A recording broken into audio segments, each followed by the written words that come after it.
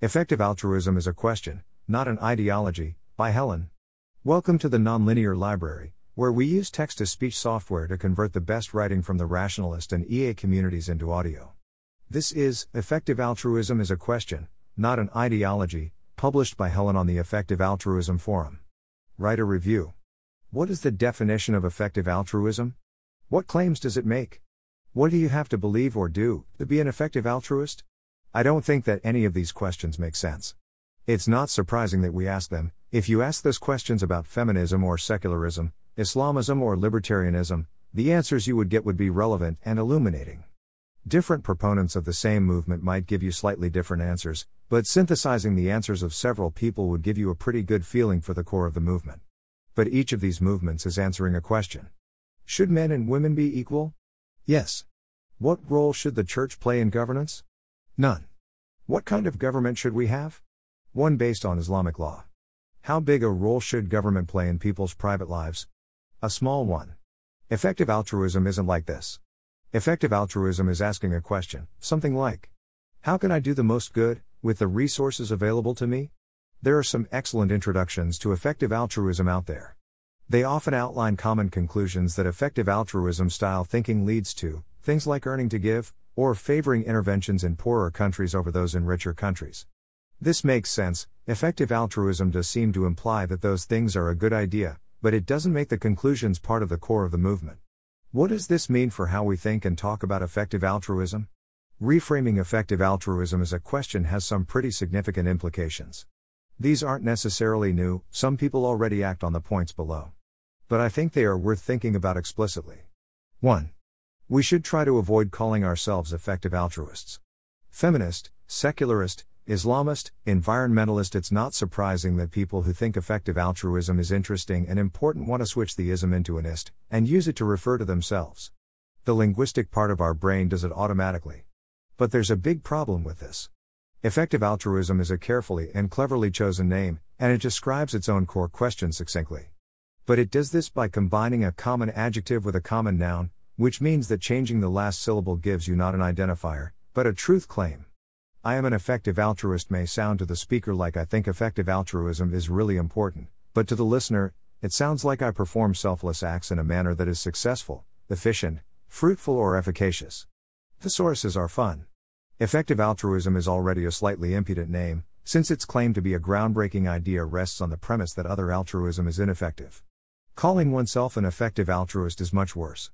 As well as provoking skepticism or hostility, it automatically leads into questions like can I, X, and still be an effective altruist? How much do I have to donate to be an effective altruist?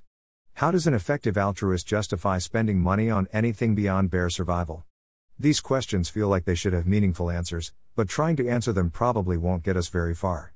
Alternative descriptors include aspiring effective altruist, interested in effective altruism, member of the effective altruism movement. What do you think of those options? Do you have others? When could it still be appropriate to use effective altruist? 2. Our suggested actions and causes are best guesses, not core ideas.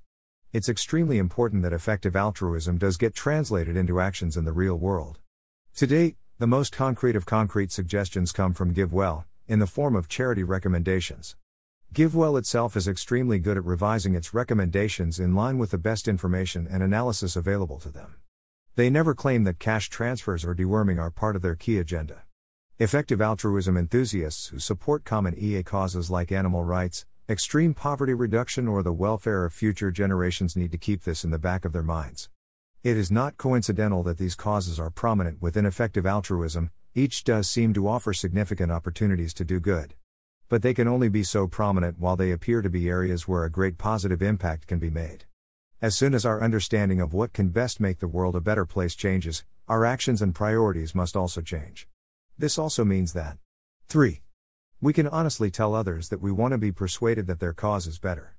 It's very tempting, having found the effective altruism movement, to think that you have discovered the way to fix the world and need only share it with others to make everything better.